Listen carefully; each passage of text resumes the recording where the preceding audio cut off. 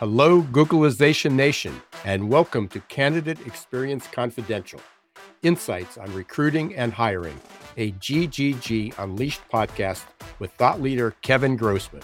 I'm Ira Wolf. And I'm Jason Cochran. In each of Kevin's episodes, you'll get the latest research, trends, and tips on the candidate experience to improve your recruiting and hiring practices for the future of work.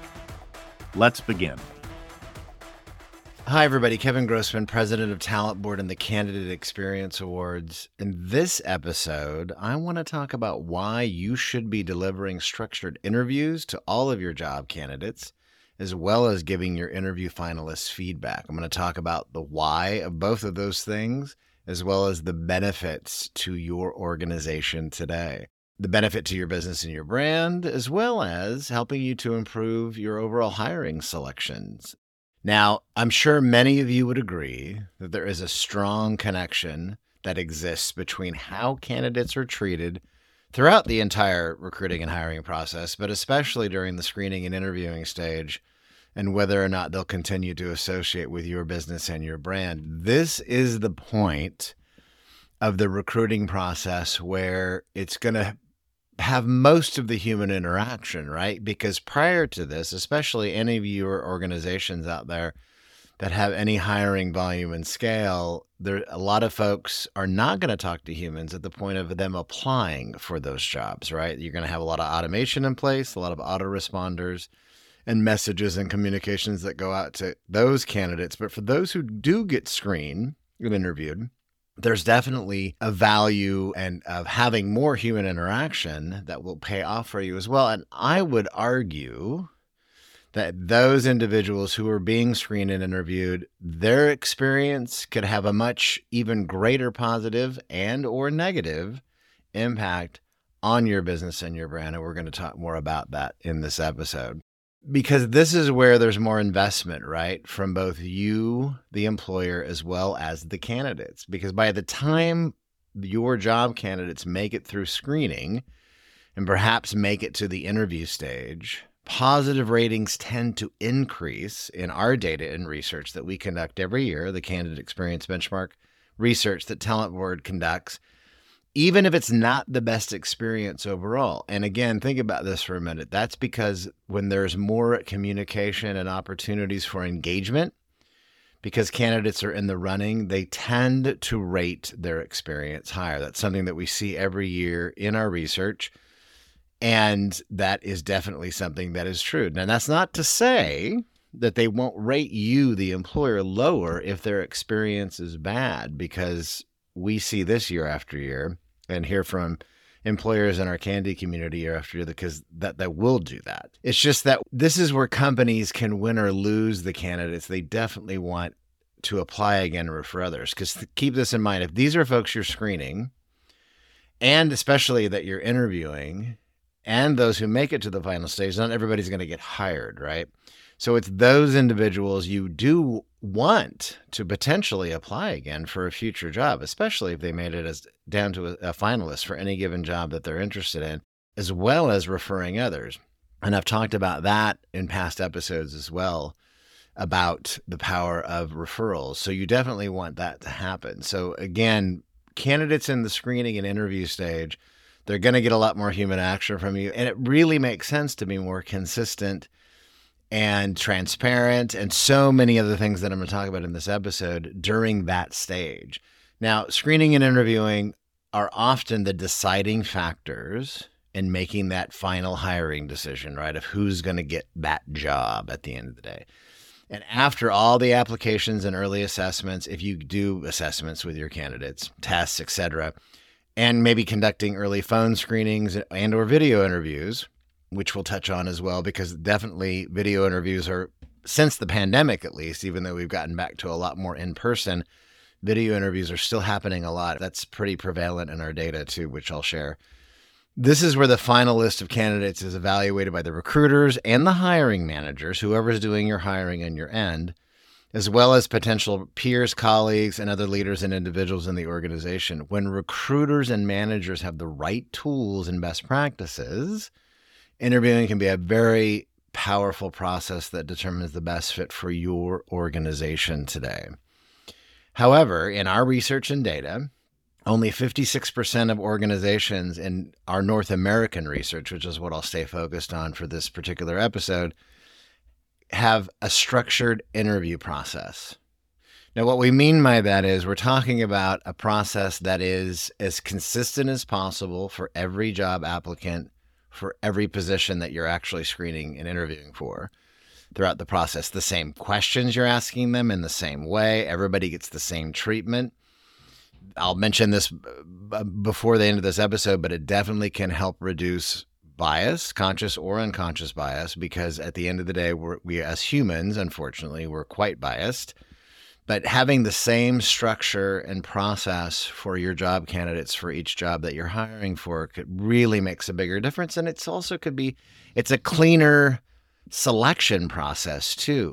So a structured interview process is really important. But again, only just over half of the companies in our research this last year, because we're still collecting data for this year, for Candy winners, companies that have above average ratings in our research every year, above the benchmarks that we measure and see in our data every year, it's 63%. So it's higher, but not as high as what we'd like to see. But I will mention this again in a bit. The highest rated companies in our research, though, in the top 10 especially, even top 20, every single company is definitely adhering to some structured interview process. What happens is that an inconsistent interview process can have a negative impact on both the quality of hires and the candidate experience, especially when recruiters and hiring managers don't prepare ahead of time. And I can't emphasize that enough. The entire process, you need to plan ahead for it, conduct it consistently throughout, and then, of course, give closure and consistent feedback and communication to candidates, which we'll get to. And what we found, again, is that more candidates in our data last year were interviewed in person again, because as we came out of the pandemic, that was the case, although still half nearly said that they had a virtual interview. And some employers fared better than others in doing this, for example. The number one negative reason candidates withdraw themselves from the recruiting process almost every single year in our research and data, actually every single year in our research and data, especially in North America, is because they say their time was disrespected during interviews and appointments. Think about that for a minute.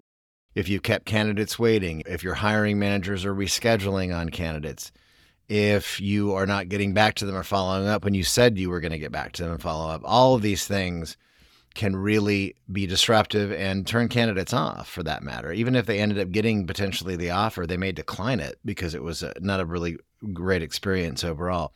This is why, whether it's in person or virtual, the candidate experience trends positive when companies help candidates prepare. Again, ask relevant questions and communicate with candidates throughout the interview process, all while adhering to schedules overall. Extremely important to note that. Now, keep this in mind.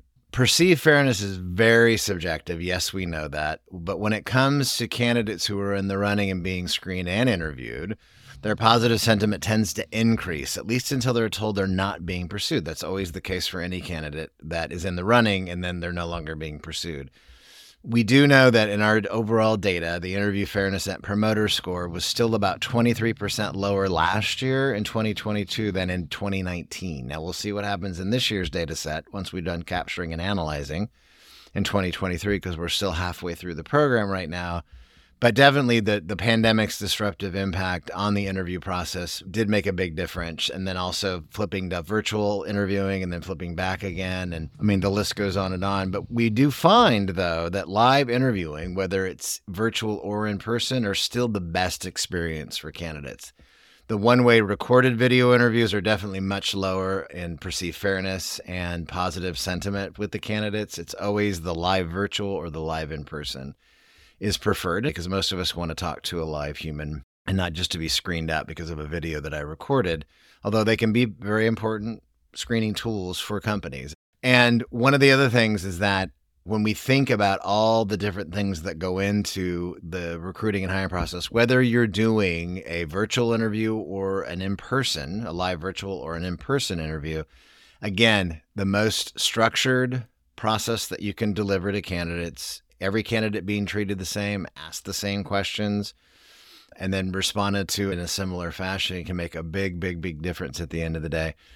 And otherwise, you have the disruption. Again, the number one negative reason why candidates withdraw themselves from the recruiting process is because their time was disrespected, especially during the interview stage.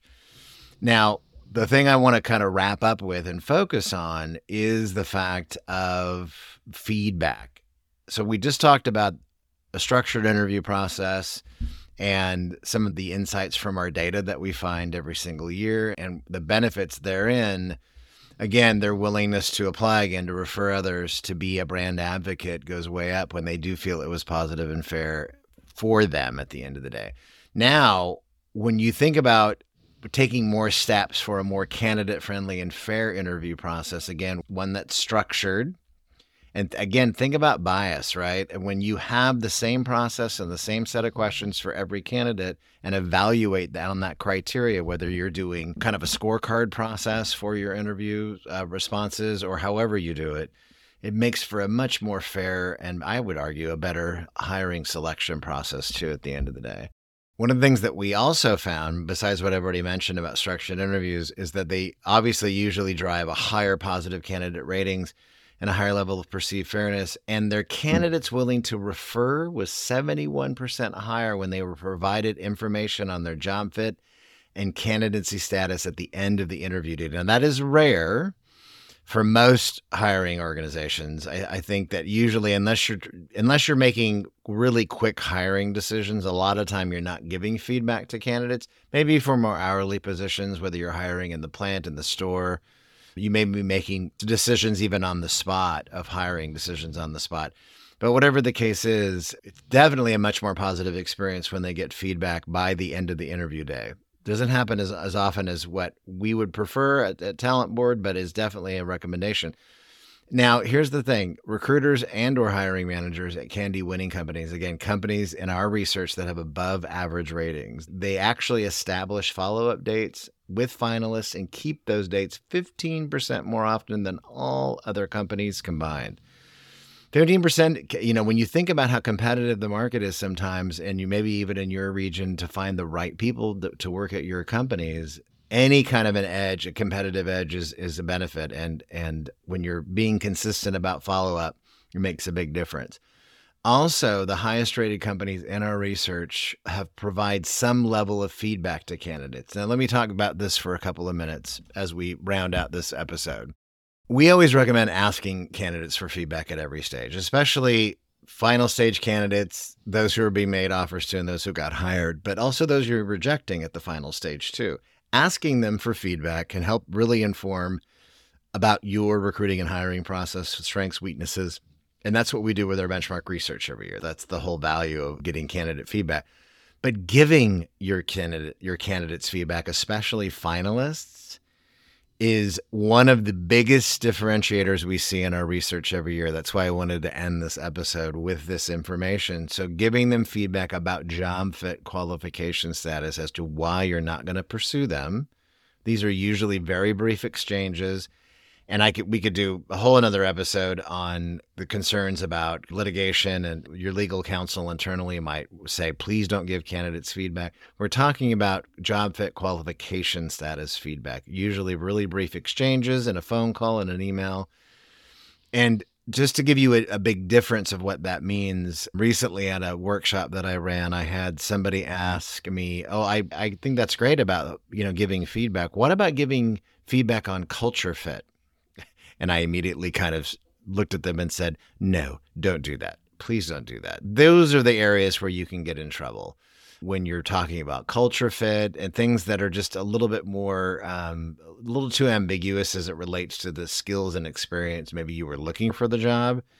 So stick to job fit qualification status when you give feedback. But I can tell you the highest rated companies in our research are giving candidate feedback and they are reaping the benefits. And what I mean by that is when specific feedback is given to your finalists, your job interview finalists, what we find in our data and research is that their willingness to refer others increases by nearly 50%.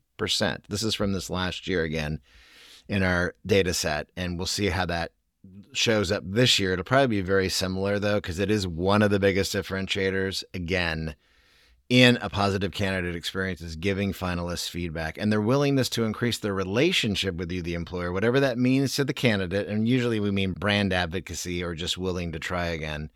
That increases by 40%. I mean, again, giving specific feedback to finalists goes a long, long way. And I'll end on this note again. The highest rated companies in our research every single year are A, conducting structured interviews as consistently as possible, and B, they are giving job fit qualification status feedback to their interview finalists. And that's what I wanted to share in this episode today. Thank you all very much for listening. That's it for today's episode. Thank you for tuning in and learning what's ahead for the future of recruiting and hiring. We'll be back next month with Kevin for another episode. But until then, please visit the Talent Board's website for additional resources at thetalentboard.org. And remember, don't let the shift hit your plans.